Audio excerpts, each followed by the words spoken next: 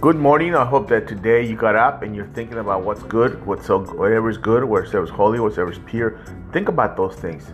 Stop being negative. I know people are so negative. Stop being negative and be scripture, not necessarily positive, because positive will only get you so far. But be scriptural. What does the Word of God say about your situation? God bless you. Have a wonderful and awesome day. I'm praying for you. Tonight we have Bible study at 6. Do the work of God, and then at 7 we have Bible study, prayer at 6, and Bible study at 7. Amen. So come on out, and we have dinner too. You can come out and eat. If you can bring something, not, don't worry about it. We still want you to come. The verse for this morning is Psalm 68:5. Father to the fatherless, defender of widows. This is God, whose dwelling is holy. That's who He does.